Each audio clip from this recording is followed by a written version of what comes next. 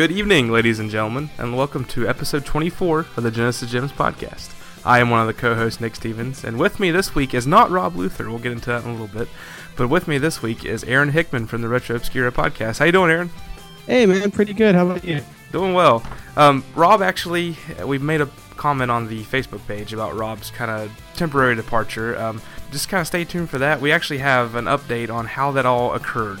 We are actually in the offices of the Genesis Gems. If y'all don't know, we have a big office. So I was able to get some audio clips of what actually happened with Rob. So we're going to cut to that right now. This is a little peek inside the offices of the Genesis Gems podcast.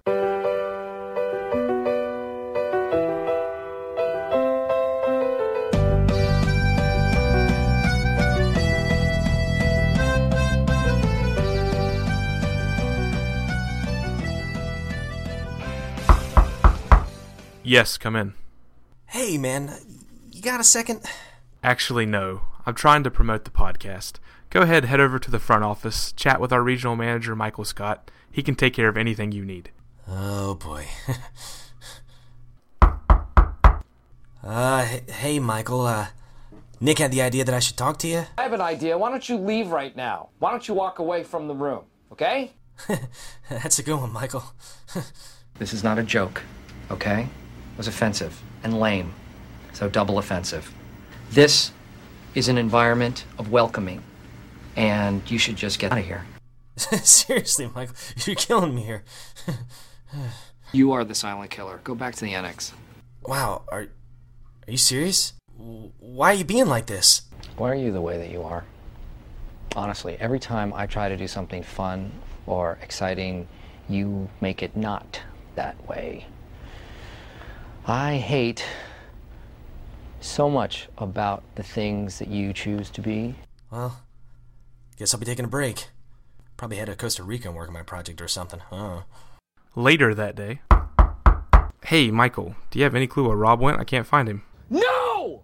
Good grief, Michael, settle down.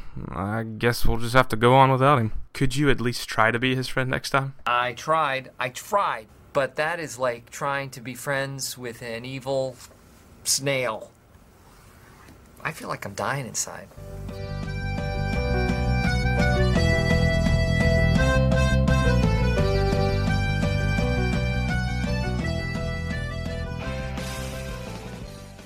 Seriously, guys, that's a big spoof. Rob actually wanted to give you guys a personal message. He is going to take a break. He will be back. He promises that. He has a whole Terminator thing at the end of this. But Rob's real message is coming up right now. Good day, Sega fans. Rob here. Hopefully you get this before Michael gets it, so apparently I've been kicked off the show. You know, first of all, my message is to Nick. First of all, buddy, thank you, man. To borrow a line from Golden Girls, thank you for being a friend, man. You know, for the listeners who might not know our backstory, Nick and I became friends through the Retro Junkie Super Show. Landon and I had started that a couple years ago, and Nick had reached out to us simply because he recognized the logo of, here's a little Sega reference for you. The original logo of the Retro Junkie Super Show was Axel and Max, like holding Nintendo controllers, you know. And Nick had recognized that, and because of that, downloaded the episode and liked the show enough to reach out to us. And from that, we became very good friends, you know, and it's all because of a Sega reference. So, but anyways, you know, Nick's a guy that I really, really respect, and I've had such a good time recording this show. And it sounds like, as I'm saying this, it sounds like I'm quitting for good. And that's my first message to you listeners. This is not for good. I'm coming back. I'll be back in a couple of months for those of you who actually want me back. The reason I'm leaving is because there's a project that's presented itself, and I feel like I need to take this opportunity because you never know if this might be your last shot to do something. You never know, because life has a way of surprising you sometimes. So I'm going to go ahead and pursue this project, but I assure you all that I'm going to be back. And next thing I want to say, this is for the listeners, thank you. Thank you for always reaching out. Thank you for such kind reviews that we've gotten on iTunes. Every now and then we'll get a kind message on Facebook, or we'll get an email. You don't know how much that means to me and Nick, because I think the coolest thing besides, you know, talking to your buddy about video games is just the interaction with listeners, because these are people that we don't know. You know, these are people all around the world that share the common interest of a Sega Genesis game. So thank you for reaching out to us. Thank you for enjoying the show. Thank you for listening. We can't express how much that means to us. And then the last thing I want to say is to my buddy Aaron. Man, you're the man. I truly respect Aaron. He's a good guy. He and I have always cut up and talked about video games in the past. So you guys are in for a treat with Aaron. Thank you, man, for taking over for me, man. It means a lot, and you have my utmost respect, buddy. So, guys, to borrow a line from the Terminator series, I'll be back. So, if you want me to come back. Thanks so much, Rob, for providing that. Those words mean a lot to us, and we definitely want to keep the show rolling. We took a break one time and kind of lost the feed, and just kind of want to keep this momentum going. So, yeah, talk with Rob. We brought Aaron on board because, first of all, we had Aaron on the show before. Really like Aaron. I'm going to talk him up here. He knows his stuff. He's a good friend of ours from the network. So, real privilege to have you on the show, Aaron. I have no idea why I'm here. No, I'm just kidding. No, thanks for having me on. I really appreciate it. And, I grew up with the Sega Genesis. I absolutely love the system. Gunstar Heroes that we're talking about tonight, is one of my absolute favorite games. So it's a pleasure to be here. Perfect timing. A lot of times when anytime I find a game that I've never really heard of about the Genesis, I'll send Aaron a message. Hey, you ever played this one? Aaron knows the background, knows where it came from, and I love it. I love the information he brings. And I told him a few weeks ago when I asked him, I said, and I like your humbleness. He's a guy that knows it all but doesn't brag about it, and I really appreciate that kind of attitude. It doesn't he makes me feel dumb, but he doesn't make me feel bad about it. If that makes any sense. No, I'm not trying to make you feel dumb. But Aaron has an awesome show with another good friend of ours, Paul, over at Retro Obscura. So check them out. You can Facebook them. They're Retro Obscura. They're on iTunes, everywhere. So part of the Retro Junkies network as well. But as far as our show goes, the Genesis Gems, I think we went over this enough, but I'm going to say it again. A Genesis Gem, this is a Sega Genesis game-by-game podcast. We will cover one Genesis game a podcast, and we would define it, whether it's a Genesis Gem, which is kind of your top-level game of the system, if it's just good, or if it's garbage, just the worst game you could possibly get. But that's kind of how we rate our games here. And if you'd like to connect with us, you can find us at facebook.com/Genesis Gems Podcast. We have a Facebook group too. Really trying to push that a little bit. We've noticed some other podcasts. I know, Aaron, your podcast, Retro Obscura, has a Facebook group. Seems like you guys get a lot of interaction there, and I know the two dudes do as well. So check us out on the Facebook group. I'll start posting some links on the other Facebook site. And you can email us at genesisgemspodcast@gmail.com. We are on Twitter at GenGems. Check us out on Stitcher, and check us out on iTunes. And if you feel like you're in a giving mood, give us an awesome review on iTunes. So those Facebook groups seem to work pretty well, don't they, Aaron? Yeah, Facebook groups are awesome. You just got to have plenty of regulars in there. And, it kind of becomes a life of its own. Once you get enough people in there, they'll start posting their own stuff. And you'll think, hey, I never thought of that. And it's great because they'll bring up, topics or games that maybe you didn't even know about. Yeah, exactly. So it's great. And it's, one way to directly interact with your fans. So, get in the group. Genesis Gems is a great place to be.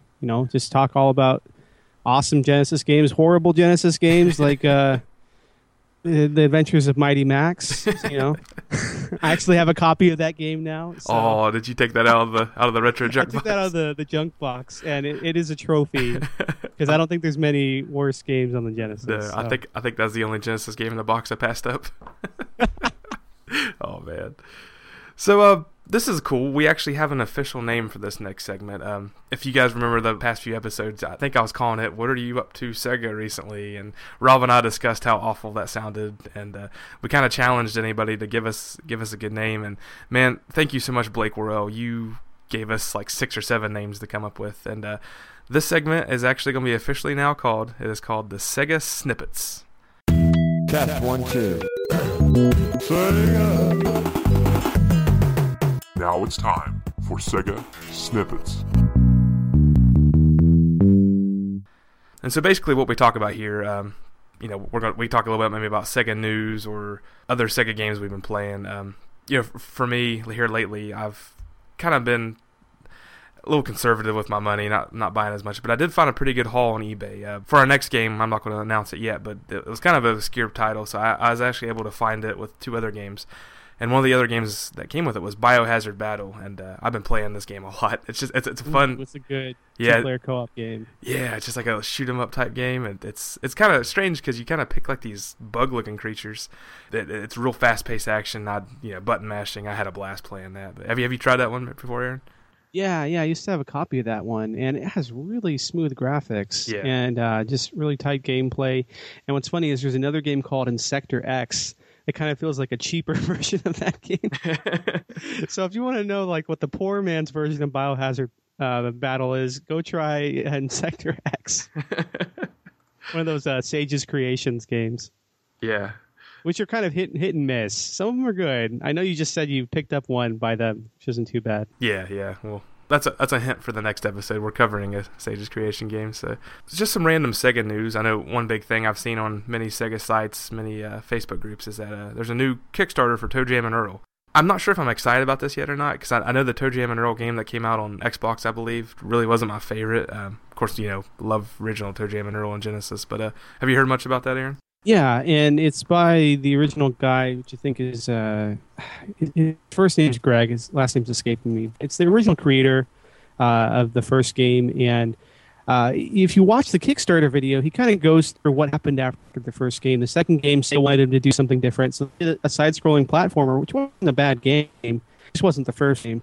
And then Sega gave them the opportunity to work on. They worked on ToeJam and Earl 3 on the Dreamcast, but as you probably know, Nick, it got canceled, and then they switched development over to Xbox, and then the powers that be were like, oh, well, we need you to add in a third character and sex it up and, make it more hip-hop and more this vibe, and just really getting away from what I think the original intention of the creator was.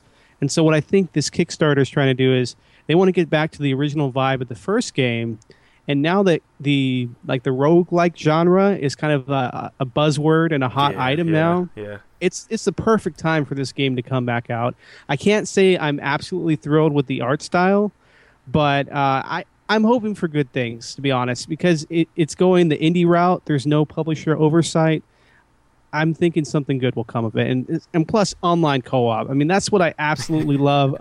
Speaking of what I've been playing recently, ToeJam and Earl online co-op on the PS3 is fantastic. Nice. If you can do that, yeah. It's been a long time since I played those games. Definitely interested in jumping back in. And like you said, with the roguelike games, I've been hearing a lot of news on that. I know you had a little snippet there on the Retro Junkies Super Show where you talked a little bit about that. So that was pretty cool. I know you brought up ToeJam and Earl. Yeah, I tried to tie that in so people aren't like, it's not going completely over their head or anything. Exactly. So yeah, check that out. I may reach out to those guys, maybe see if we can get an interview. That'd be kind of fun. I don't know. I've never actually done that, and I thought maybe trying to bring more news into this podcast and actually get some of that stuff going on. So we'll see if we can do that. No promises, listeners, but we'll give that a shot. One other piece of news I want to cover. This is last for me, anyways. This is kind of maybe a little older news, but we haven't covered it on the show. Is that Sega shut down one of their offices in San Francisco. Mainly their offices that had been developing some of the more AAA, quote unquote type games. And the news was that they're going to be focusing more on digital games. Some people were sad about this. Some really didn't care. A lot of the more recent Sega games aren't that good. They're hit and miss with that, and there's like the only notable exception I can really think of. I mean, the Sonic games just aren't that great anymore. But the Yakuza series is still really good. But that's a very Japanese centric game, but really good, like beat 'em up / RPG gameplay, and almost like Shenmue. Yeah, and that was always kind of my hope, was that they could bring Shenmue 3 out, finally, after all this time. And that was one more piece of news that just come on, Sega. Exactly. One more piece of news that just kind of made me think, oh no. I always thought Suzuki should just do a Kickstarter, do it on his own. Kickstarter, behind Sega's back. Just make it happen. Yeah. Be like the guy from Mega Man. He went and did Mighty Number 9. It's basically Mega Man, but with a different character. You just name him somebody else, make him from a different country, just kind of continue the story. Yeah, there you go. It's Sega Man. There you go. All right. Is there anything you want to talk about here? Is there any special Sega games you've been playing, or any news out there? You know what? Besides ToeJam and Earl and playing Gunstar Heroes, Not too much. I've been playing, what is it? Shining in the Darkness. I've gotten to the middle of that game, and it's really hard, and you kind of have to grind a lot. So, in Retro Obscura, of course, we cover Sega games quite a bit too on there. I'm trying to remember like a recent one we did on there, but it's kind of escaping me. But you can always check out our episodes over there. You'll find some Sega games. Trust me. We're Paul and I are definitely Sega fans. Oh yeah. Most definitely. I love hearing your all show. Something else, Sega, that you guys did your Metroidvania podcast last time, and Paul was mentioning that Tales Adventures game on Game Gear, downloaded on the 3DS Virtual Console. I never played that. I never was a big Game Gear fan, so like when I downloaded that, I didn't have a lot of expectations, but I really liked that game. It was pretty good. Yeah, Game Gear is hit and miss, and I guess I've been playing a bit of Game Gear lately too. And Tales Adventure is actually one of the really good ones, along with Gunstar Heroes. Yeah. It's surprising how well of a conversion they did for Gunstar Heroes, and I'm sure we'll get into that a little bit. Later. But Game Gear version of Gunstar Heroes, go look it up on YouTube. I think it's only in Japanese, but it is really impressive. Like, if you didn't know it was the Game Gear, you might mistake the video for a second for the Genesis. Until the audio kicks in, then you're like, okay, this is just Game Gear. That's good. I've never actually owned the official hardware of a Game Gear. It's one of those things that I'm going to buy eventually. I actually have 3 or 4 Game Gear games. You know what? Just make sure you get those capacitors fixed, because yes. I've had 2 Game Gears go out on me, and I think the reason why the Game Boy did so well is because those batteries actually last. You put, unless you have the Game Gear hooked up to like an AC adapter or something, man, those batteries are going to drain, especially if you're going to play like an RPG or something. There's a few on there that are pretty good, like I think Crystal Warriors or something. Yes. Some pretty cool ones, and like Shining Force. But man, those batteries drain so fast, and the screen is so dim. So you have to find someone like William Culver. He's done, from the ColecoVisions podcast, he's done mods on Game Gears before, where he'll take like a capacitor kit or something, and he'll do a mod to make it have a brighter screen. So there's really neat things out there for the Game Gear. Or you can just grab a 3DS, and there's a library of Game Gear games on there too. Yeah, and it's quite extensive. I was shocked how many Game Gear games they had on their eShop. Definitely something cool to check out. Playing Sega games on a Nintendo console. Isn't that weird? It really is. It works. It does, and it's funny how you don't really think much about it till you kind of get into this, 16-bit console war mindset. You're like, oh, good grief, what happened? The Saturn's what happened to Sega. That's sadly. We're launching a new console. Yeah, we're launching a new console tomorrow. That's pretty much what happened. It's like, we're going to have like 5 different hardware revisions, and you're going to have a Tower of Power with the Sega Genesis, and you're going to have a mushroom sitting on top of your Sega Genesis, and you're going to have a sidecar, the Sega CD. It just, after a while, it just looked ridiculous. You're just like, okay, just give us the new system already. It's just.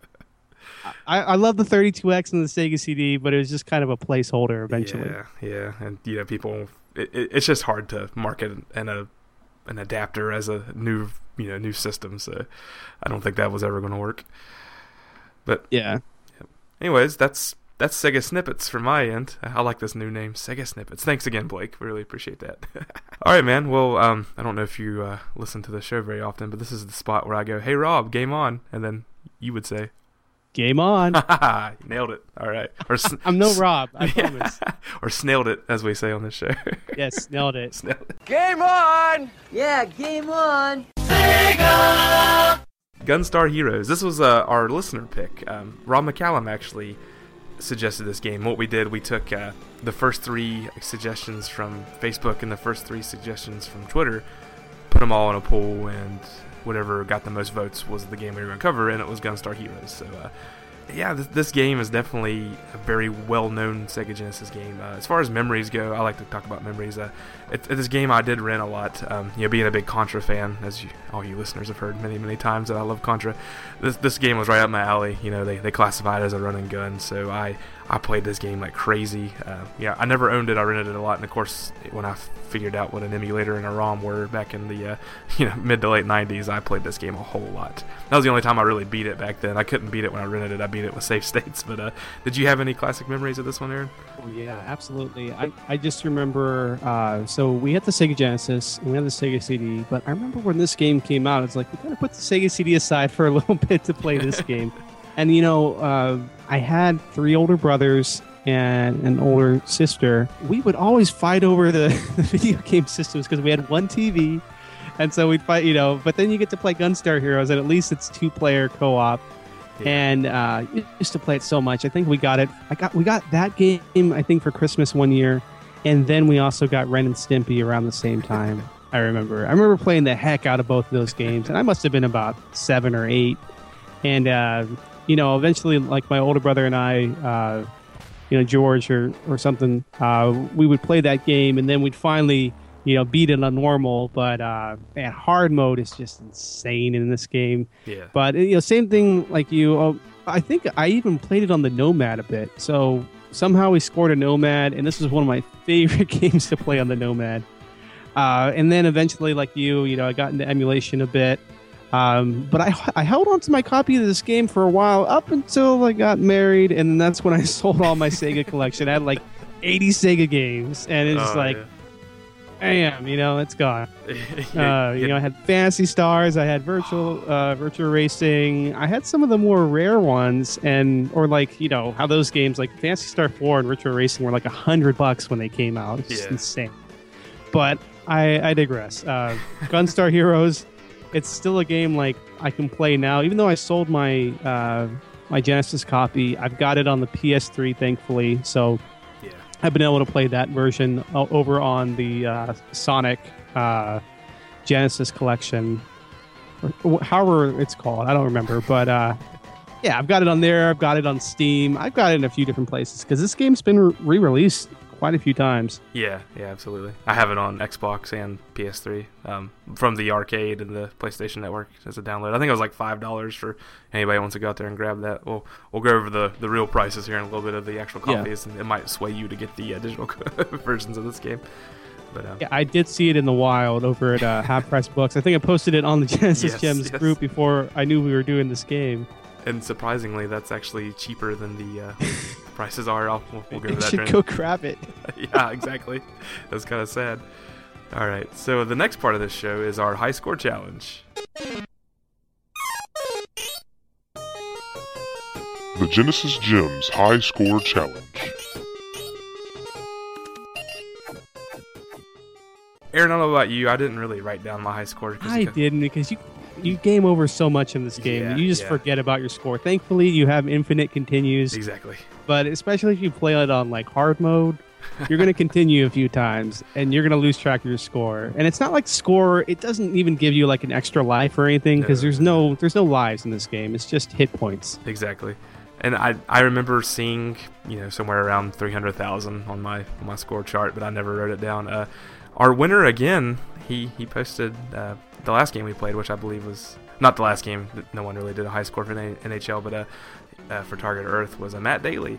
He had 436,826 points. So what we're going to do, Matt, we talked about this in a few shows. I'm going to compile every 5 shows. We're going to do a drawing, and it'll be whoever wins per show, and I'm not going to limit that. So now Matt has 2 chances to get a prize. So we're every 5 shows we're going to draw one of the contest winners, and they're going to get a cool second prize that we'll announce later. But I had an idea of like a swag bag or something to do with Genesis, and I haven't quite followed through with that yet. So we're going to get a cool contest going for all these high score winners. So that'll be something to look for, listeners. We're going to announce the high score challenge for each game, and whoever wins for that episode will get their name thrown in a bucket to get a cool prize. And I promise it won't be anything lame. It won't be like Chester Cheetah from my personal collection. I promise that won't happen. What a game. Oh man, it was bad. I promise Kaneko they made good games. I promise. Oh, I know. We saw some of the good ones, but that wasn't one DJ of my... Boys. Yes. You mentioned that when we did that show. But I think Rob actually enjoyed Chester Cheetah. That might be one of the reasons he's not here anymore, because I kept giving him a hard time, hurting his feelings. Poor guy. Exactly. All right, so high score challenge, that's over. Congratulations again, Matt. We'll throw your name in there twice for this drawing. So, all right, let's move on to the game, Gunstar Heroes. This was developed by Treasure and published by Sega. Some of the notable games by Treasure that I like to mention, Mischief Makers, Nintendo 64. I love that game. Guardian Heroes, which came out on Sega Saturn, is a huge game. People love that. You can get the re-release on Xbox. I think it's on PS3 as well. Much cheaper, too. Yes, exactly.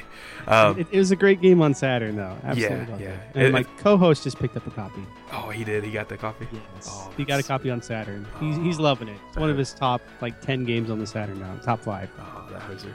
Yeah, it's a neat beat 'em up because you can kind of jump back and forth to the different planes, kind of like if you're playing Fatal Fury, like a fighting game. And there's even oh man, so there's another Treasure game, and this is where my useless facts come in handy. I don't know how it's pronounced, that anime though, Kashuko or something. Huh? So it's a fighting game on the Mega Drive that lets you switch between the different planes. It's a really solid fighting game for the Genesis or Mega Drive. But yeah, sorry, go on. Oh no, you're fine. And there's two other games that. These are just games that I find notable because I like them. The other one was Light Crusader, which I thought was a pretty cool game. We'll talk about that one day. Yeah, that wasn't... and that one's interesting because that's like totally not Treasure's normal style. You can almost tell that the main programmer from Treasure, I forgot his name here, Mitsuru Yaida, I guess. You can tell when it's got that Treasure feel to it. I thought Light Crusader is good, but it definitely doesn't feel like the other Treasure games. And when I think of Treasure, of course, Gunstar Heroes is probably my favorite. Guardian Heroes, Dynamite Headdy is very wacky. If you played that one on Genesis, it's insane. But it's another one of those games where it pushes the Genesis to the limits. Yeah. Another one, there's a few other ones I really like. You know what's funny? I haven't played Mischief Makers on the N64, but I picked up Sin and Punishment as soon as I could when it came out on that was my last Wii, one. Yep.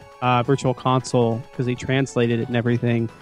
One that I think people should play, though, is Bangai-O on the Dreamcast. If you can pick up a copy of that game, it is fantastic. Yeah. And that's almost like a twin stick style shooter. And you're like a flying robot, and the story makes absolutely no sense at all. But it's got that Treasure style, and it's just good. Yeah. I was going to mention Sin and Punishment, but Mischief Makers. If you look at some of the character art, it just bleeds Gunstar Heroes with the main character, kind of a strange looking thing. I got the same kind of hairstyle, and the face is very anime looking like Gunstar Heroes. But I remember that game I just love that game. It's something I've been meaning to pick up again because I almost forget how it plays. And I'm not big on playing N64 on emulation. I don't have. Maybe I should get me a cool N64 style PC controller, but I don't have one of those. I don't like emulating because of that controller. So I think I picked up an adapter. This was years back. I don't have it anymore, but it was like a PlayStation /N64 adapter. Yeah, that you could hook up to your PC. That's cool. It's pretty cool. Yeah. But otherwise, it's kind of weird. I've tried it. I've tried to play N64 in emulation with a PS4 controller. And that is just weird. You get used to it, but it is just, you have to remap things. You try playing Super Mario 64, and there was something so natural. I know we're on a Sega podcast, but just about squeezing that Z trigger. I don't know. Some games were just designed really well for that controller. And when you switch it over, it's just like when you try and play a Sega Genesis game on a different controller. And some games just work really well with that ABC in a line. And then you try and take it over to you play a Genesis game on a PlayStation controller, and for Gunstar Heroes, I had to remap it because it's not easy, jumping with the I think it is jumping with the circle button and then firing with the X button, switching with the square button. Yeah. It's easier to go into the menu and make X your jump button and then square your fire. So it's more like Contra 3 on Super Nintendo. Yeah, that's true. Yeah, I kind of left it alone because it's been so long since I played the Genesis version that it just I just had to learn it again. Yeah. Yeah, so there are some cool games by Treasure. that you check out if you just want to get a list of them. Go check it out. They're just a real good developer in my opinion. And of course, this shows with Gunstar Heroes. This is actually the first game they released. They were actually working on a game prior to this, but Gunstar Heroes was the first game they actually released to market. So that's definitely a good first game on their resume. Yeah, and I think they were like ex-Konami programmers. I know the main guy was. Oh, is that right? And I think the sound designer was too. I think sound designer had worked on games like Bucky O'Hare on the NES, which is cool. phenomenal. I Yeah. think most of the Treasure staff actually worked on Bucky O'Hare. The main programmer had worked on, the Gunstar Heroes. He'd worked on Super Castlevania 4. Base War, and then he worked on Contra 3, which makes so much sense.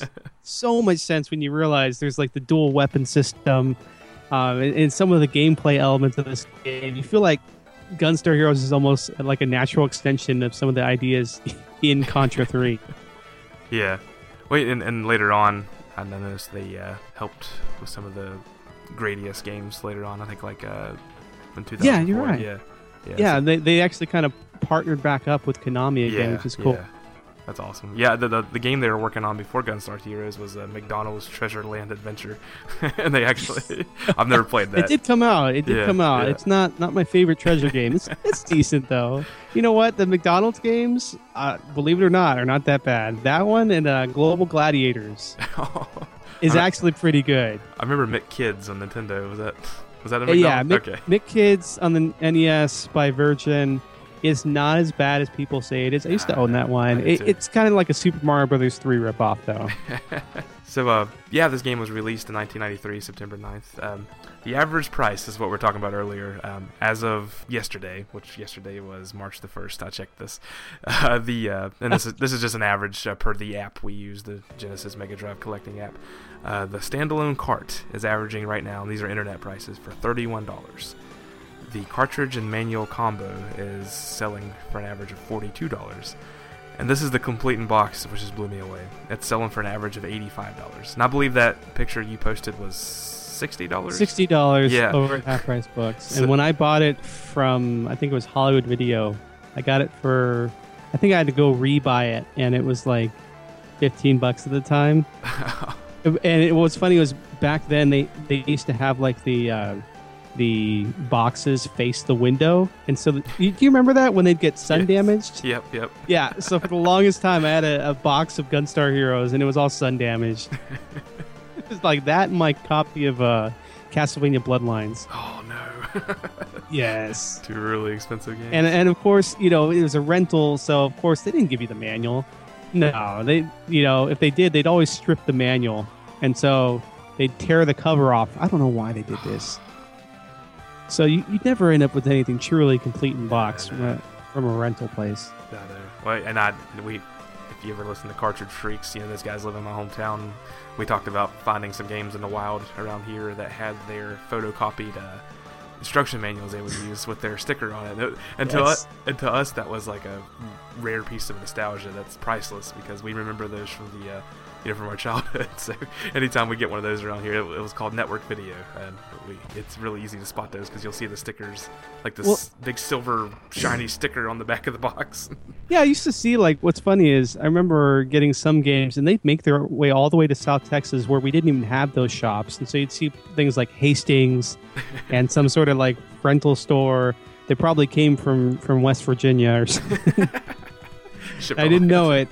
So the worst part is when they put something on the label and you can't get it off. Oh no! And you rip it off and it rips off part of the label. That's the worst. Yeah, Gugon's not going to fix that. No. Or someone uses permanent marker. Oh no! Why? Writes their name on it. Yeah. Aaron's game. You know what? It's not going to matter 10 years from now. You're going to forget all about that game. It's going to be someone else's game. That's right. Or, I hope, it's like I never wrote on my games as a kid. Were you guilty of that? Did you ever do that? No. I was...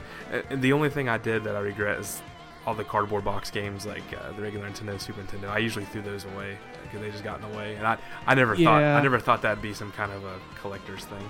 Yeah, and they got messed up so easily anyways. I mean, the Genesis, at least it was a clamshell. Exactly. Those things were pretty sturdy, and they could survive, nuclear fallout. That's true. That's cool. I'm just thinking of the Sonic 2 case. You know, it slices, it dices, it even makes Julian fries. That's a good slogan. Of course, later on in their life, they started doing those little cardboard cases. I know, like, those were so cheap. And then the manuals. That's what I didn't like. The manuals went from full color to being black and white, just being so cheap. Yeah. And now we're at the point where video game makers don't even give you manuals anymore. It's all like, here's a PDF. It's a leaflet saying go online. Oh, it's so depressing, and it makes me want to go out and buy the strategy guides just because you got your hand on something. Oh yeah, and I just hate the later Sega boxes. I mean, great games like Vector Man series and whatnot. Comics. But those boxes were just so cheap. Yeah. I got a few like some sport titles I found out in the wild, and like literally factory sealed, but it didn't really matter because his boxes were just thrashed. Oh. Yeah, I think I've got like the Deion Sanders one from the junk box. Prime time? Yeah, prime time. I got some World Series games I bought just out in the wild just because I wanted them. But when you see them for $1, you know, it's kind of hard not to pick up and go. I like that series, though. Does World Series have Home Run Derby in the Genesis version? I can't remember. You know, honestly, I didn't play a lot of those. I was so stuck on Sports Talk Baseball that I didn't, I didn't branch out. Yeah, those were...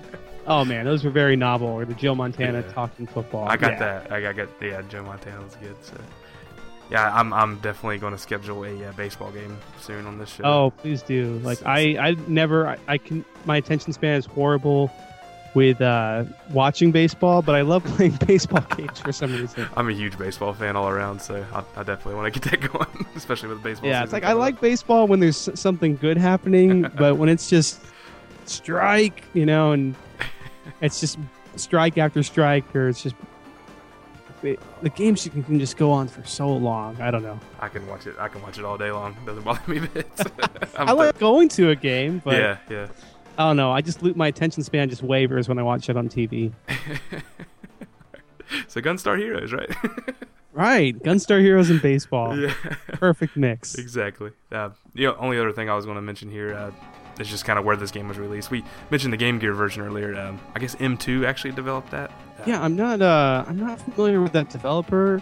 I tried to, I haven't tried looking them up, but it's a really solid version. Yeah, M2's actually done some work for Konami as well, so it's they're definitely not a unknown developer. They work on they've been around for a while, haven't they? Yeah, and they work on a lot of like re-releases. Like they I don't know if you've seen the re-releases of some of the Genesis games on the 3DS. All the 3D games they made, like they have like a 3D version of the original Sonic, 3D version of the original Streets of Rage. They actually worked on those, getting those getting it to actually be 3D. It's not just the emulation game on the 3DS. So they actually worked on a lot of that stuff. And of course, that's really cool. So they work a lot with Sega and stuff, Konami, just doing a whole bunch of conversions. Yep. So, and there's a ton of like re-releases of the games on PS2 and stuff they've worked on. So they're definitely connected with Sega in many ways. I think they even worked on some Neo Geo re-releases too. So, but they're kind of. Hey, you know what? They made Gauntlet 4 on Genesis, which is my favorite version of Gauntlet. I've never actually played that one. So that is, man, that's a good game, and the music is just as good as Gunstar Heroes. Oh man. So yeah, M2 has done some good work. I need to play the Game Gear version. I've seen it. Like I went out on YouTube and watched it, but I haven't actually picked it up and played it. Yeah, it's really solid. It has a little more slowdown than the main game, but it's understandable. And the cool thing is, it's not completely the same because of the limitations, but you get things like you get to the mine level and you're hovering. You've got kind of like a jetpack thing. Or, just a few other changes, but it's amazing how much they kept intact, like the boss we'll talk about, the Transformer boss. They kept most of the Transformer boss, which is just really impressive. Because, most games you see unless it's something like Afterburner or something like that, just do not take advantage of the hardware. I can only think of a handful, like maybe Phantasy Star, with the cool scrolling dungeons. So it's nice to see something like Gunstar Heroes look really nice. All right, so I'm going to jump right into the story. A lot of these Gana games, I don't pay too much attention to the story. This one was okay. It kind of started off with, I guess they have these 4 gems, right? And there's kind of a disagreement with what the gems can do. They know they want to go unleash this this robot called Gold and Silver who they say could bring, I guess the bad guys in the game thought he could bring some type of utopia, but you're the good guys don't really agree with that. That's kind of why the conflict's there. I love the player names in this. You got Red and Blue are your main characters you can pick from, and one of the bad guys, and it's a Colonel Red, who's it looks like M. Bison. M. Bison, exactly. And that's one of the very first things I noticed. There's even one of the bosses, I can't remember his name, but he kind of looks like a real steroid out version of Guile from Street Fighter. Yeah, Orange. Yes. Yeah, Orange. Yeah. So I kind of enjoy how the names are just colors, but yeah, I mean, really, I don't really have much of a story other than that. You spoiler alert, you go through the game, you fight the Gold and Silver guy, and your brother Green, who was your older brother. Yeah, right? your older brother Green. He was kind of possessed by them, kind of mind washed, and at the end of the game, he actually sacrifices himself to save the day. So that's pretty cool. Nice little sacrifice story. So, spoiler alert. I'm just going to spoiler alert. Yeah, he was a cool character too. Like you felt bad, that he had to die. But that's what happens when you mess around. Nah, he was brainwashed. That's how I saw it. And it's funny because I always like to pick Red just because of the little headband he had. I don't really know of any other reason. Did you have a preference on Red or Blue? I know there's. No, I ended up picking Red unless I was playing 2-player. Yeah. My buddy's house. We used to play it quite a bit. But most of the time I was Red. Yeah, and they classify this game as a run and gun. One of the coolest parts about this game, it's a run and gun, but you can do some cool things, like you can throw your enemies, you can do a jump kick, you can jump off the walls, which is kind of cool. Kind of remind me of jumping off the walls, like being Chun-Li in Street Fighter 2 or something. And doing like a sliding motion. Yeah. And kind of just, they mix it up a little bit to where, because it's not Contra's instant death when you get hit, it's really cool to have the close hand-to-hand combat and being able to throw enemies off you and throw bombs back at them. Yeah. It gives it a much more visceral feel than I think even Contra does, because there's just a constant swarm of enemies. Where especially in some of the early areas, or I think like level 5 too, where it's just like they keep coming at you, and unless you know what you're doing, they'll overwhelm you. So that's where like good firepower comes from, and being able to use like your melee stuff really helps. Yeah, I know you and I chatted kind of our strategy, and we kind of used two different. We have completely different strategies, which is cool because as long as we get to the end of the game, I'm fine with that. Yeah. So and for me, I love using the fixed shot, and I like getting the like 2 flame power ups. And the cool thing about that, and I tested it out with the free shot.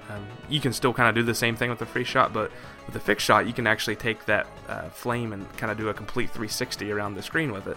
And if anyone went out to the Facebook page, I kind of showed my strategy involved with that. And I jumped around a lot of that because you can't actually run with it, but you can jump a little bit. So I would get in the center of the stage and just wave that thing around like a big, kind of like the Castlevania whip when you'd hold the button down, and just keep jumping a little bit here and there, and I would just wipe out enemies like that. That's kind of my strategy anyways. Yeah, and I think that's a good strategy, except like for me, the problem is like you get to a certain point in the game where the enemies just keep spawning, and so you have to keep moving to the right. That's where, so for me, like I usually start the game, I do free shot, and then I'll pick homing. I'll usually start out with homing, even though I kind of like the fire shot, like you said. I'll use homing for a while, especially on the easier parts, and then you'll have those little flying bug creatures that drop power-ups, right? But it's always random. Every time you play, what they drop is random. And you can usually, like, if you shoot them fast enough and you throw your body into them, you can make them explode and they'll, like, drop, like, 3 or 4 power-ups. And so I usually end up going for the laser. And so for me, laser plus homing is usually my go-to system, just because I can run around the screen, can focus, especially on the levels where there's more platforming, or you have to, the enemy, the boss is moving around a whole lot. For me, for some reason, just being able to focus on moving out of the way is easier for me, so I don't have to focus on pointing my weapon. Plus, for some reason, my thumb gets tired a lot when I have to move the weapon back and forth. Like I tried using, because you can use so many different combinations. I tried using the laser plus the fire, and so it becomes like a lightsaber. which is cool at first, but then like you just get kind of tired of waving that around. It's too short. Yeah. And there's other combinations, but for me, it's a hierarchy. So I usually like homing plus laser, or homing plus homing. It's usually the pick of the litter. It's whatever you get. Or I like homing plus. You can see a pattern here. Homing plus the rapid fire. Yeah. I don't like the homing plus the fire shot is really weird when you try to use it with free mode, because what happens is you fire it out and it's kind of homing, but you actually get to move the fire wherever you want on the screen, if that makes sense. Yeah. So it's kind of firing around. I think that would be better if you were using fixed shot, because you'd at least be able to point it to wherever you want it to go. But it doesn't work well at all in free shot. And then things like when you combine two of the same together, it's pretty cool. Like you said, the double fire is really good.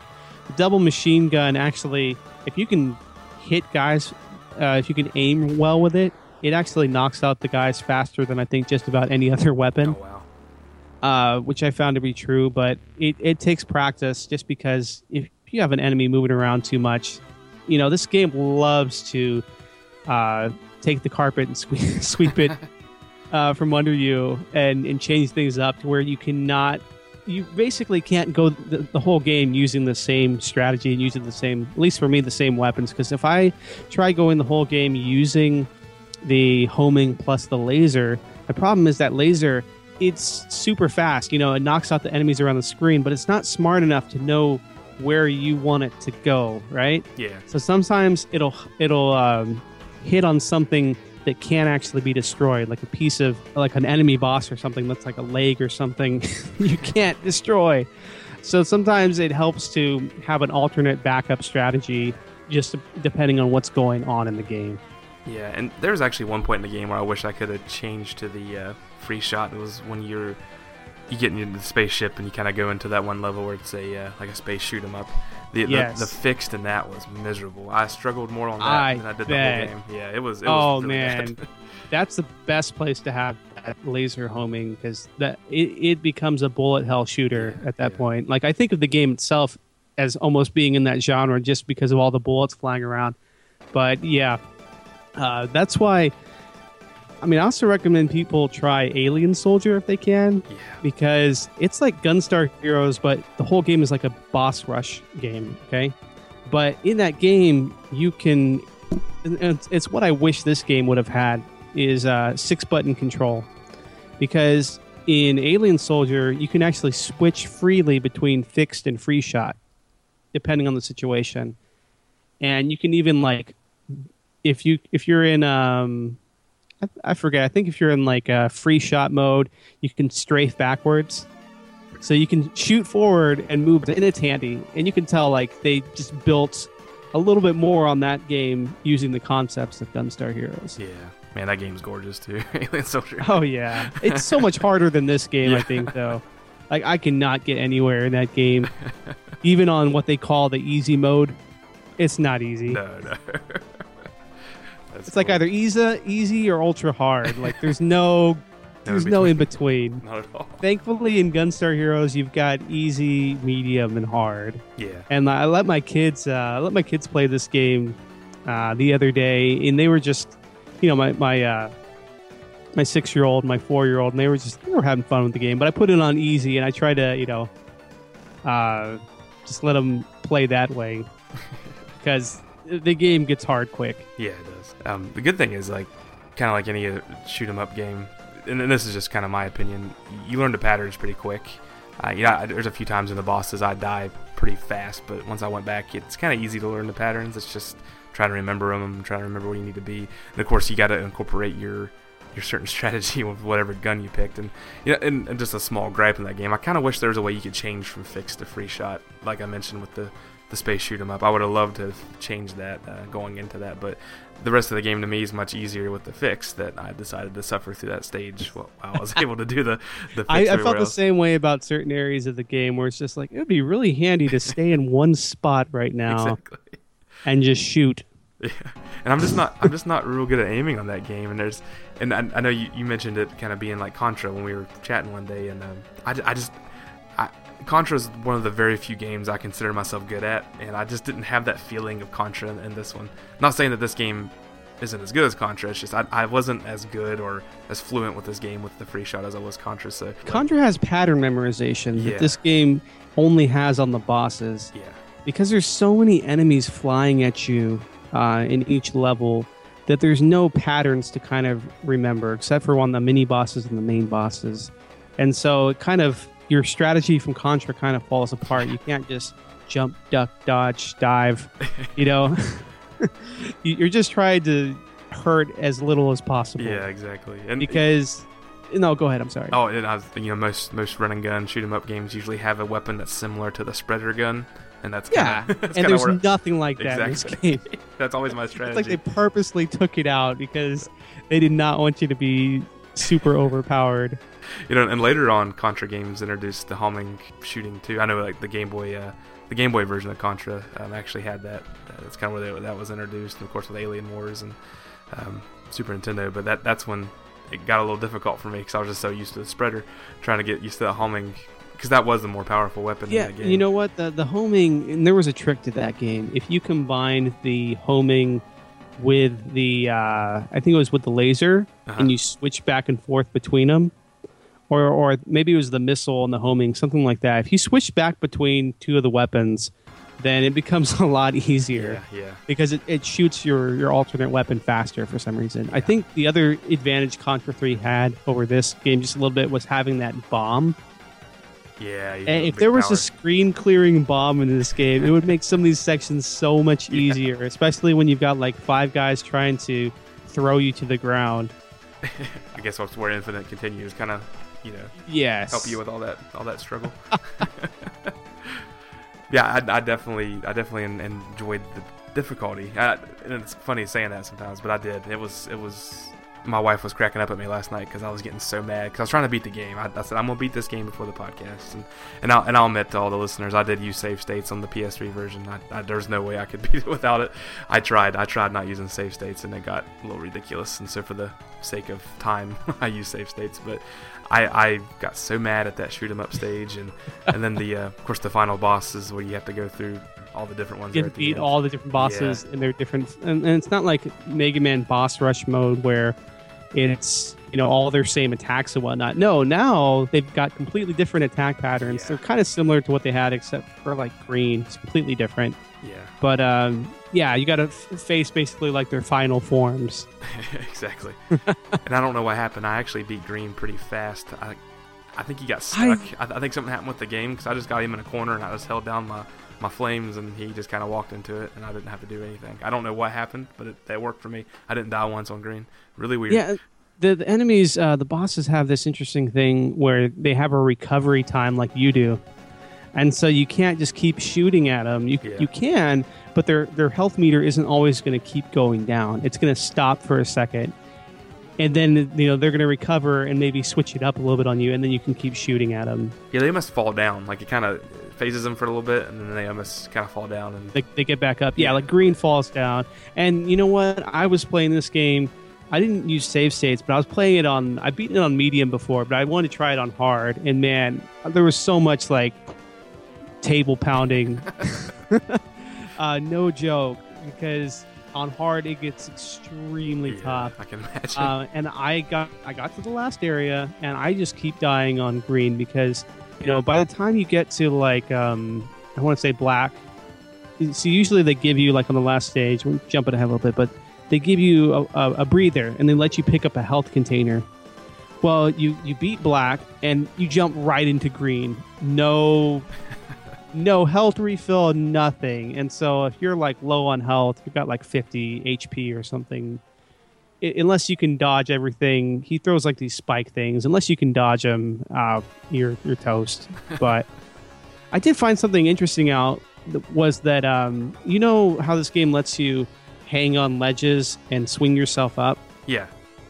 There's something interesting. I think if you hold the controller up and you jump, then it bypasses that, and you jump straight up to that next platform without swinging up, which can cause kind of a delay. Yeah, and I kind of struggled with that. I thought that's what was going on, but I would kind of forget it, and I would jump, because I'd want to get up to that next platform, but I'd always end up hanging, especially when you fight the, I think it was Orange, because you're kind of wanting to get away from him there at the end of the game and kind of shoot down on him. And I kept, he kept rushing at me, and I'd try to jump up, and he'd hit me while I was hanging. So I did struggle with that a little bit, but I eventually got the hang of it, I think. And there's another little weird thing is that sometimes when you're doing your air dive, if you land just right, you'll go into a slide, but you won't slide down like Mega Man style. You'll kind of like do a slide run or a slide walk thing. Yeah. And I don't know what triggers it, but sometimes it happens, and it looks really cool. Well, I noticed one little thing while fighting Orange was that when I was on that upper platform and I was trying to shoot like down diagonal, it wouldn't let me unless I was on that little ledge where you're kind of sliding. Oh no! So yeah. like when you're standing on a level plane, you couldn't actually shoot down diagonal. You can only shoot like kind of outwards. So I had to. Once I figured that out, it was really easy to beat that guy. But I died 4 or 5 times before I figured out what in the world was going on. I just love in that stage how all the bosses are sitting there. It's almost like they're watching you from a TV screen, and so it's kind of framed so that you see them on the outside looking at you, fighting one of the bosses, and it's almost like they come out from the room and they go into the frame and try and fight you. And it's really funny. This game just has a wonderful sense of humor, which I know you'll go into. Just a lot more than Contra's.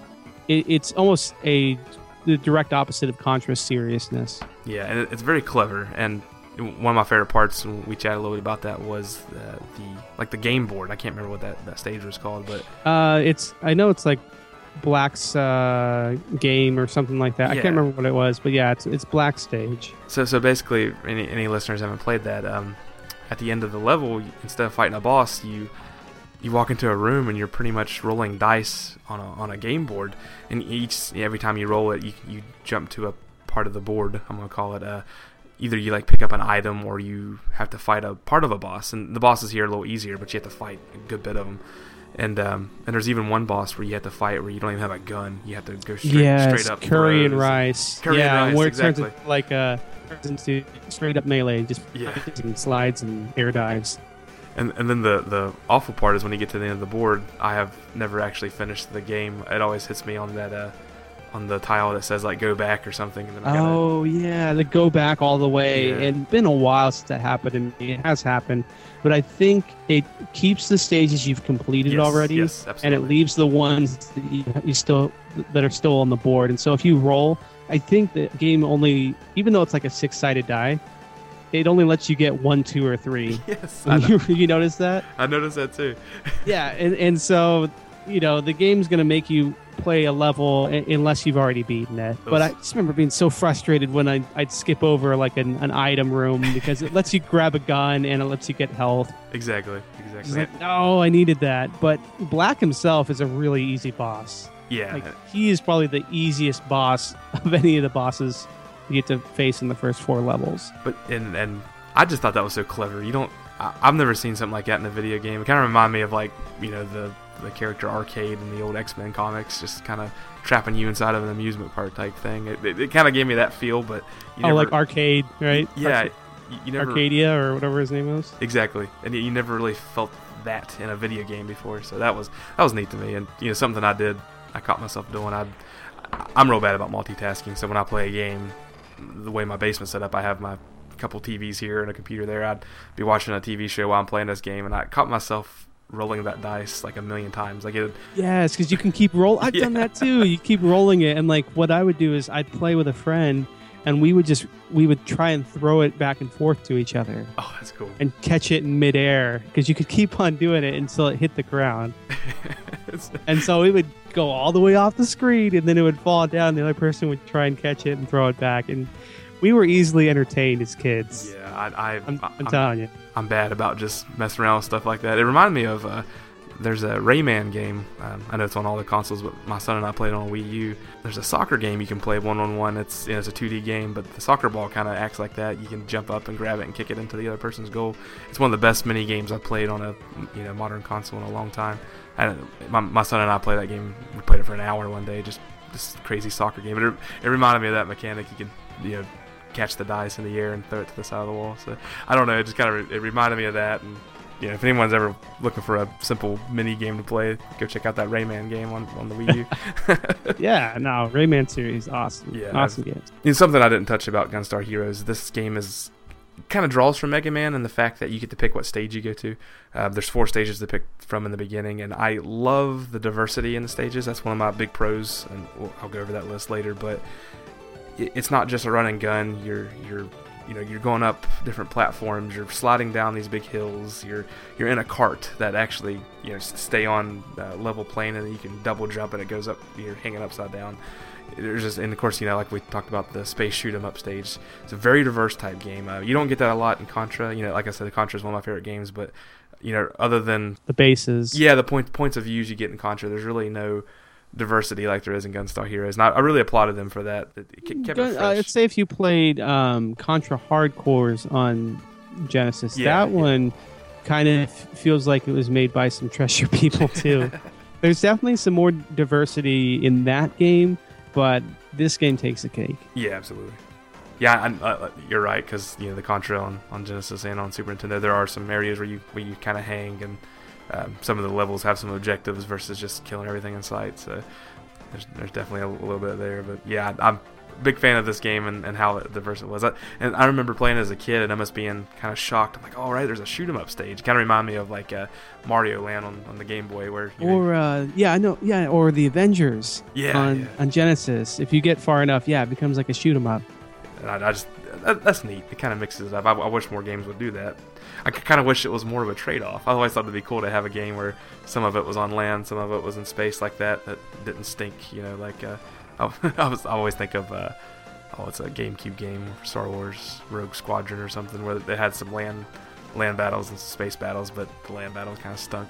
I always wish there was a game that kind of evened those out to where it was an awesome shooter in space and an awesome kind of land battle game. Because this game, if you took that shoot 'em up stage, that could be the whole game. Yeah. Especially with that fly around mechanic where you can kind of warp around. Yeah. They tacked on one shooter stage near the end when you're right. They could have kind of mixed it up a little more. Yeah. And there's probably games out there that do that. Nothing I can think of top of my head. I think Battletoads on Game Boy has a stage on it, but it's the same thing. You get to the end of the game and it's like, oh, now we're a shoot 'em up. Exactly. Like, now you got to learn a whole new set of commands. Good luck. You'll need it. Yeah, I was like, I hope you're not talking about those speeder bikes. Oh no! Like, there's a little bit of Gunstar Heroes that reminds me of the speeder bike section or the Inferno level. One of the bosses where you have to dodge the stuff come flying towards you. Oh gosh, yeah. But yeah, you know which one I'm talking about. Yeah, you have to jump over like all those balls. Yeah. Yes. Oh gosh. Yeah, that was rough. And there's like 3 versions of that. And of course, the last version of that just reminds me of Vector Man, like that guy running at you at all. Oh man, yeah. Talk about impressive graphics in this game. Yeah. Yeah, like you get to the running man. There's a lot of that in Treasure games I've noticed. Like Radiant Silvergun, the last boss is like a running guy. In this game, the second to last area has a boss where once it's a neat 3D effect. So the first there's like a ball laser thing that comes around, you have to jump over or duck. And then there's this running guy, kind of like in if you've ever played Balls 3D. Yeah. On the Genesis. That's what it kind of reminds me of. But he's kind of got like a 3D shape, and he runs in and out of the background. But yeah, that's just one of the... And it's like a laser light show going on in the background. It's just... that level is just really trippy once you get inside the ship. Yeah, and it's good to see them pull that off at that time, because you didn't see a lot of that 3D integration. Even on the very first stage, the first mini boss you go to, kind of like he's kind of similar. Oh yeah, it's kind of made of like polygons almost. Yeah, and he does this attack where he kind of flies and his arms are twisting, and it's very 3D looking. You got to slide under it when it's at a certain area. I was real impressed by that, and it actually made sense. And a lot of those games at the time tried to do 3D, and it just didn't work out too well. But I thought they incorporated it well. It didn't look weird with the other graphics, I didn't think. How did you like the fact that every single boss you face, they give you the name of the boss, and then they list off their special abilities? Yeah. I couldn't even keep up. It was funny to me. It was like, I don't know. That made me feel like it was some type of crazy Japanese anime. It's it's like a Japanese thing. They just want to list out all these things, and then like you get to like the boss of the mine cart level, and it's like the boss is longer than the actual level. Yeah, because he's got 7 different forms, and they list out every single form and all random. the different abilities. Yeah, it's random. Because I thought I had it down one time, and I'm like, all right, I got this thing, and then it turned into something I hadn't seen before, and I was like, oh crap.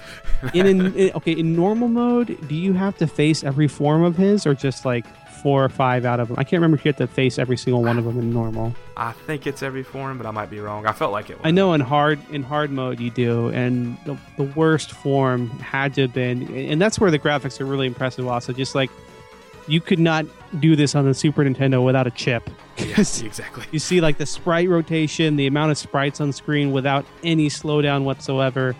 You got like this crazy running Terminator type guy on that level. When Green's in his morphing transformer type thing.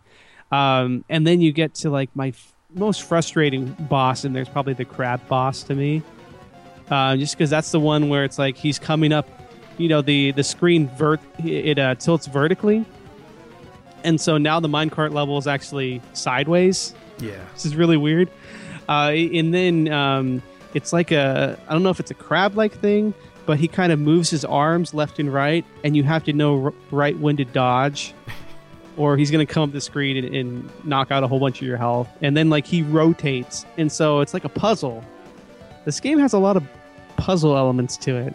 Yeah, absolutely. Where it's like you have to think on your feet, and it's not just like, oh, I can just shoot the red orb right here, and this will knock out the bad guy. Or, Contra, I can shoot the Transformers logo, and that'll be it. You know what I'm talking about. I know exactly what you're talking about. Speaking of Contra, I don't feel like... You're a Contra connoisseur. Yeah, I never, like, especially the first 2 games on regular Nintendo, I never felt like there was really a hard boss until you got to the end of the game. And then you had to kind of remember some patterns and how to even jump. then in Contra 1, I think the last boss, if you found the sweet spot, that was it. Yeah, that stage is actually really easy as long as you have the spreader gun. You just kind of point it down, start shooting real fast, and point it up. Pretty much. It got pretty easy. But if you don't have if you have just the single shotgun, it gets pretty hard because you got to be real precise with those shots. But enough of Contra. Good grief, I gotta stop that. Good grief, Charlie Brown. Every show I'm on, I start talking about Contra somehow. Even the new Metroidvania show, I'm like, they should make a Metroidvania Contra game. I'd be all over. I'm going for it. I'll make one. No. They're saying that new Axiom Verge game is going to be that, but we'll see. Anyways, we've been talking a lot about this game. As far as graphics go, we've mentioned that. I'm a big fan of the graphics on this game. The 3D was great. Is there any other thoughts you had about the graphics? Anything you want to add? Just that anyone who's a naysayer as far as what the Genesis could do, play this game and be prepared to be very impressed. And what I think was interesting too was I think this came to light recently. There was a producer, and I think even Rob McCallum talked to him. So there's a producer from Sega of America who was helping to bring this game over, and Sega was hesitant to bring it over because they thought the characters were too squat and too smallish. Like they weren't like the normal Genesis sprites where they're kind of tall and kind of bulky and muscular and whatever. Like Streets of Rage characters, things like that where they're much taller in a side-scrolling game like this. And so there's some hesitancy to bring it over here, but I'm so glad they did. And you compare games that came out in 1993. This can go toe to toe with just about any arcade game at that time. Or you take like a game like Metal Slug. Some people try and compare the two, but I kind of prefer this game just for the variety alone. Yeah, absolutely. It kind of has maybe similar in that cartoony, war is fun kind of vibe. And you're right, Rob McCallum did say that about he chatting with the producer of this game, and he didn't go into the big detail, but he hit the nail on the head with that one. Attention to detail, like when you're, especially with the fixed shot, when you're holding the fire button down, you can actually see the guy's shoulder kind of pumping with the gun, which I thought was cool.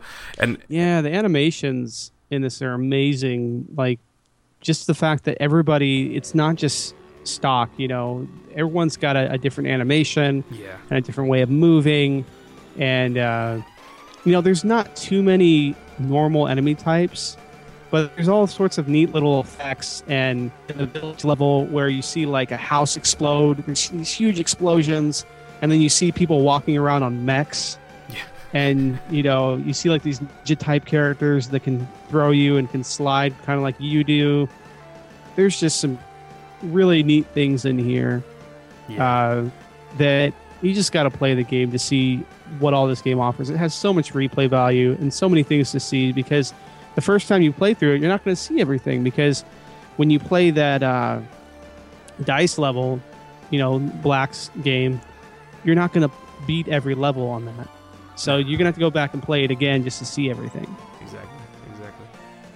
Yeah, and I was even a big fan of how the screen would shake when there's a lot of explosions. Some people might think that's annoying, but I really enjoyed that because they made everything just a little bit blurry and kind of shook the screen a little bit. When it kind of moves up and down like really fast. Yeah, I thought that was a nice little effect. But I mean, overall animations, graphic, presentation, I just thought it was an A+ all around. Really enjoyed it. Yeah, and I love it when the game. When the graphics, like, you don't know what's going to happen. Like, all of a sudden, it's a side-scrolling stage, and like in the village, suddenly you jump over a hill and you're sliding down a mountainside. Yeah, for a very long time. Yes, you're like, this is a very long mountain, and it kind of like goes into like, and you'll get into this in the audio, but it's kind of like a metal breakdown. Yes, it's like jun jun jun jun. Yeah. And just like a really heavy part of the game, but that. Everything in this game kind of melds together in a perfect mix. Yeah. I think that was a perfect segue just in the sound and music, because the music in here, I'm sure I've expressed this many times in this podcast. I'm a big metalhead, love metal, and this game had a lot of that in it, per se. I mean, a lot of influence on kind of a progressive type metal with different parts, different it wasn't your standard verse. Different time signatures. Exactly, yeah. Different time signatures, very just random type parts of the song. And that stuff fits well in video games, because sometimes loops are catchy and everything, but it's just neat how that kind of layered into the game and could kind of just make you feel different emotions at different times. It's really cool. I really enjoyed the music. Sound effects were great. I love the sounds of things blowing up, and even some of the enemies, how they would yell and scream when you'd hit them or when you'd throw somebody. That's the only thing and I think that's awesome. The only thing I noticed is that the sample rate of the screams in the game are pretty low. Yeah. You can tell when like one of the enemies dies, and it's like, and it's just like a very guttural sound. Cheesy, and I like it. Or like when, oh yeah, I love it. But like when your character throws an enemy, he's like, yeah. I can't even describe it, but he's like, yeah, or just like the sound effect he makes. That's funny. Yeah, I like that. But yeah, I'm sure you enjoyed the music, didn't you? Oh man, I absolutely love the music, and that composer. I'm a musician like you, Nick. So I've looked up this guy. His name's Norio Hanzawa, and he's done a ton of music for Treasure. And like I said before, he did Bucky O'Hare, another fantastic soundtrack. But what I love about this game, that you don't even find in other Genesis soundtracks, is just the quality. There's none of that cat dying Genesis yes. sound that you hate. Take that, Rob Luther. No, it's all very progressive. It's a very unique sounding soundtrack, because you'll hear like almost like sirens blaring in the background. Yeah. The way they designed it, like the sound effects and the music are meshing perfectly together, that you can't quite tell which is which sometimes. And the melodies are just kind of like, coming in and out of nowhere, but it still manages to fit somehow. It's chaotic, but it works. Yeah. It really works. Controlled chaos. That's what I like to call it. Exactly. That's awesome. Yeah, it's funny you brought up the dying cat sound. There's definitely good there's good Genesis sounds, and to me there's bad Genesis sounds, and I don't think this one, maybe other than what you said about some of the screaming noises, but this... I think it's just because they've crammed so much else into this game that they just couldn't fit anything else. Yeah, so it was definitely top notch. I'd want to go out and look at some of the... You said it was Norio Hanzawa, was his name? Something like that? Yeah, so it's Norio Hanzawa, and we didn't mention this yet, but he also worked on the soundtrack for Gunstar Superheroes, which is kind of a sequel, kind of a reimagining. It takes place after this game, but if you play that game, it's going to look very familiar. Yeah. Because a lot of the levels are similar to this game, even down to like having a minecart stage and having to fight a boss that's eerily similar to Green and the Seven Force boss. Oh yeah. But it's really good. It's another, like, you know how Gunstar Heroes pushes the limits of the Genesis? Play Gunstar Superheroes on the Game Boy Advance. It pushes the limits of the Game Boy Advance. Yeah, I had to Google him. He actually does one of my favorite soundtracks on the Game Boy, which I can't stand this game, was Castlevania The Adventure. Great song. Great music. Really? Yeah. Oh, man. Okay, so here's the key to that game, man. You find the hack that speeds up the game, makes it so much better. Yeah, because that game is It's long just and boring. long and boring, but you speed the game up, and it's a lot more manageable. But I can sit through that game just because of the music. That's good. That's neat. I just Googled him as you were talking there and saw that was... Yeah, he made Castlevania The Adventure. And he did, roller games on the NES. Oh. One of my absolute favorite games. The music is fantastic. Yeah. There's total 80s cheese in that game going on. But one of the best soundtracks on the NES. Super underrated game. Yeah, that's cool. So I'm gonna have to look at all these games. There's a good bit of what, and a lot of it's been with Treasure, some with Konami, the Simpsons arcade game. It's like Treasure composer for most of their games, I want to say. Yeah. Not all of them, but most of them. Yeah, I love Castlevania The Adventure. Love that music. Like I said, I have it on 3DS, and I just kind of wander around real slow and just kind of enjoy the music. Yeah, I've got the main song in my head where it's like do do do do do do do do do. Yeah, it's good. Yeah, so I think we both agree we like the music here. So that kind of wraps up the main topics of the game. Before we go into the next segment, unless you have anything else to wrap it up with. I'm sure there's a ton of stuff we forgot, but we've been talking about this for a while, and it's been good conversation. Is there anything else you wanted to add to it? No. Are we still gonna do you guys still do the trophies? Yeah, what a great segue. This will be there you go. The retrofitted achievements. The Genesis Gems retrofitted achievements. Did you come up with any? Yeah, I came up with a few this time. Okay. Since the last time I was on here. And so one I thought of was Give It To Him Hammer.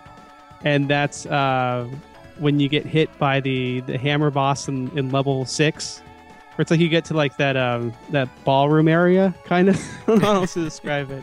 It's like a computer room, but there's like a whole bunch of like crazy checkerboard flashing lights and stuff. And the boss like has a hammer attack where he comes down on you like really hard.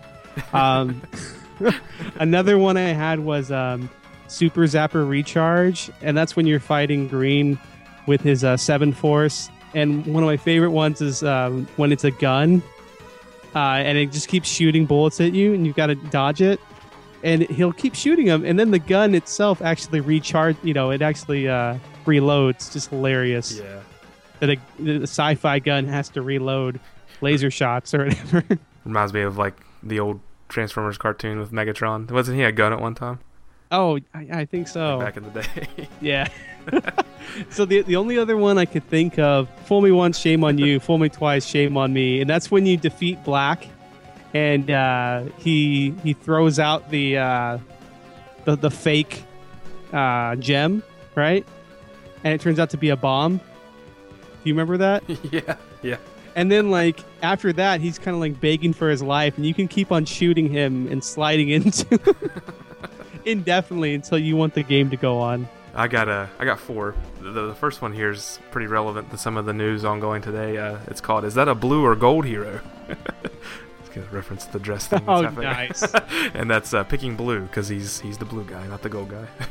That's right. This one's called Whip It and Whip It Good, and it's using the fixed, the double flame, because it looks like a big whip. It reminded me of like the Castlevania whip, so that's kind of stupid. The next one, then this is kind of in honor of Rob, because he always does a music thing. This one's called Red Just Started to Fire, and this is using nothing but flame powers throughout the whole game with Red, like I did. My last one, he's gonna love me for this. This one's called I'm Out, like Rob Luther, and that's quitting the game but promising to come back sometime. So. Aww. We love you, Rob. It wouldn't be a show without Rob. The last show I really gave Rob a hard time about liking the Flyers. I started to think that's why he wasn't coming. He wanted to take a break, but he promised me it wasn't. So yeah, go Penguins. But poor guy, you really gave it to him hard. He canceled that show a few times, and I was like, oh, I gotta get these jokes out. I almost texted him a few of them, but I couldn't. I had to hold back. You had to cut some of those jokes because they weren't family appropriate. Yeah, I'm just kidding. Well, there was a few I read that I thought, nah, I better not talk about those on the shows. You had some good ones though. They made me laugh. Oh, good. I'm glad I made somebody laugh. I was laughing for Rob. He couldn't catch a break. But all right, so we're gonna go right on to the next segment. Is this a gym? Is this game a Genesis gym? Is it good or is it garbage? I went out to Moby Games, which is kind of the main website I go to find reviews, a lot of the reception that came around that time.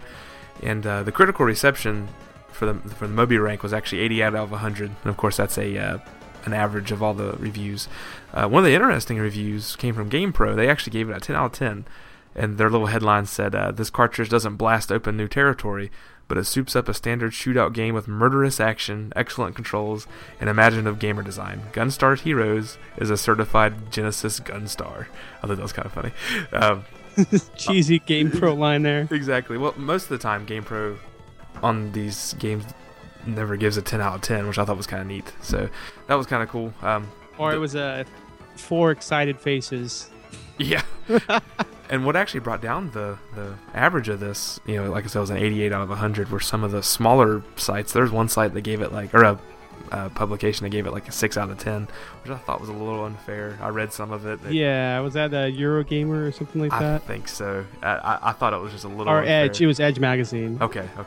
So and you know what? They were playing the European version, which is a little slower. Yeah, different story too, I heard. I didn't really read up on that. But so as far as listeners' responses go, we got a ton of responses on this, and I'm going to go really fast. I don't want to leave anybody out, so just bear with me here as I read all these. The first one came from This Guy's Retro Games Roundup. I thought that was kind of cool. Am I the only one who thought this game was terrible? I feel almost wrong for saying it, but garbage. Yes. Maybe listening to the podcast will give me another shot, so definitely play this again. Ross Beck says, this is an Uber gym. Previn Moore says, definitely Jim. Patrick Fagan says, Jim. Zachary Richards says, everyone knows this is a gym. Not even a hidden gym, it's a widely known, widely celebrated gym. Our friend Ito over at Sega Collector says, Jim. Joe Copel says, Jim. This was one of the few Genesis games I kept when I originally sold off my stuff for PS1. I've since sold the cart, but have a digital copy on my PS3. Great gameplay, boss fights are epic, and having to change weapons was a great dynamic. Did I mention this was a gym? Thomas Mann says, easily one of the best gyms ever made.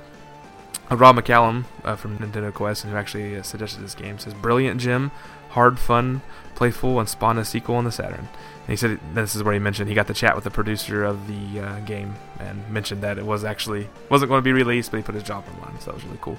Kyle Murphy says it's a classic gym. Jake McLennan says, never played this, but it looks like a gym.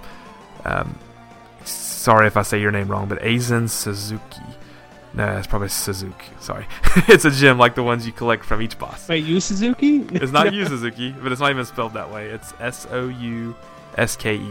If you want us to say your name right, please email me. Sosuke? Sosuke. That sounds better than Suzuki. But they said it's a gem like the ones you collect from each boss. Blue and red, kicking butt across different worlds. I enjoyed the Dice Palace where you rolled your fate. They need to remake this game ASAP. Brian Jellison says a classic. Luke Walsgrove says it's non-stop action gym. Luke Blanchard says gym. Paul Brunette says definite gym, but way too easy, especially with 2 players. Blake Royal. Try hard mode. Yeah, exactly. Try hard mode. Try hard mode. Say that. Blake Royal says gym. In my top 5 games of all time, and probably my top Genesis game.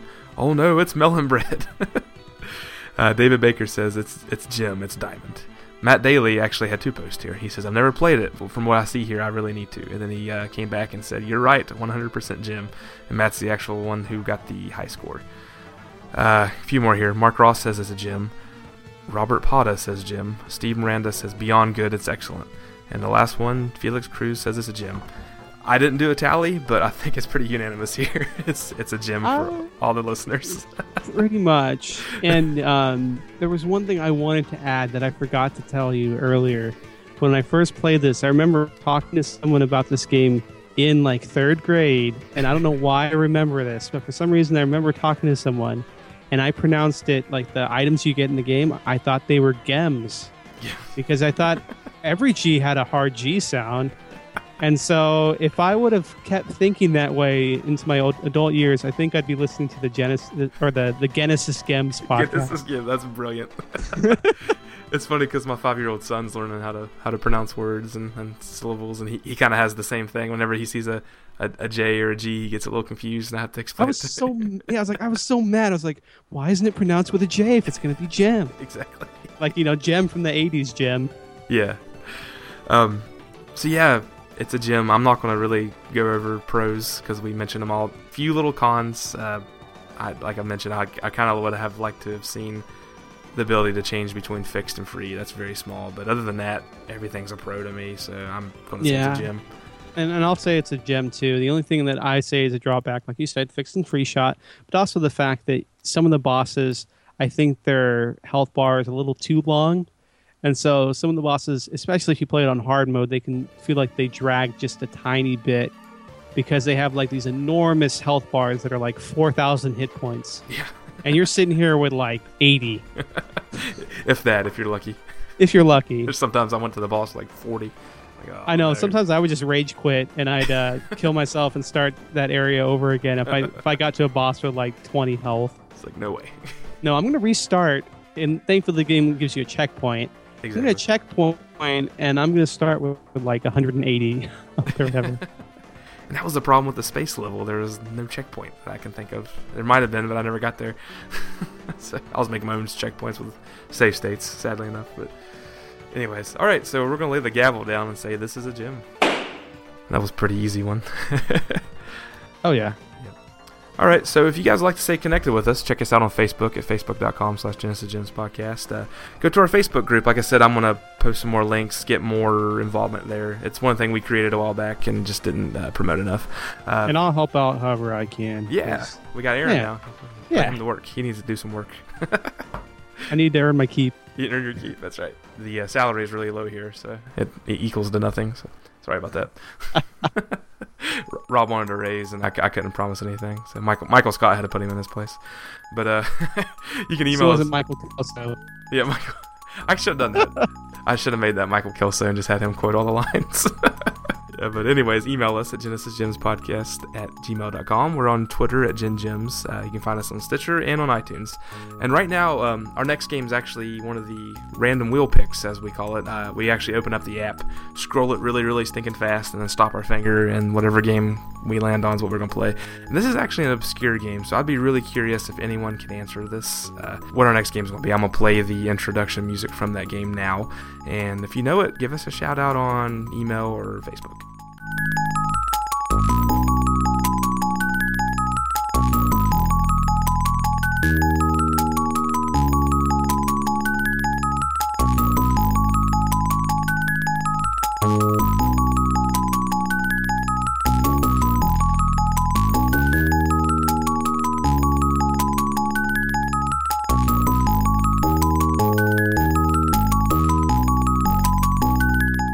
And with that, Aaron, thanks again for coming on. Really appreciate you being the replacement guy for Rob.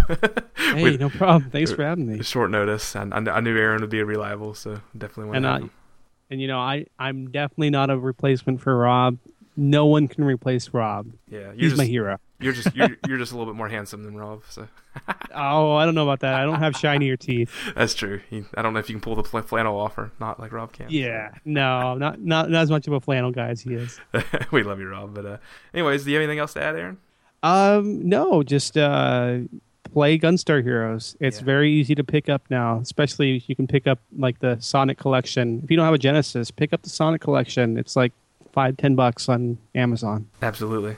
And real quick, where can the listeners find you on your other podcast, Retro Obscura? Right, so Retro Obscura, we've got a website. It's just www.retroobscurapodcast.com. We're also on iTunes and Stitcher and all the normal places you can find a podcast. And, we like to cover Sega games also on there. We try not to cover the same game the Genesis Gems is.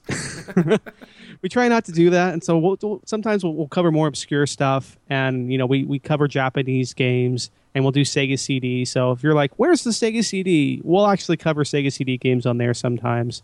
Just check us out sometime. But if you like Genesis Gems, I think you'd like Retro Obscura also. Yeah, absolutely. I know Paul's a big Saturn fan, so he's always talking about that stuff. So. And Master System. He's one of the few that grew up with a Master System instead of an NES. So he'll remind you of that. Yeah, that kid.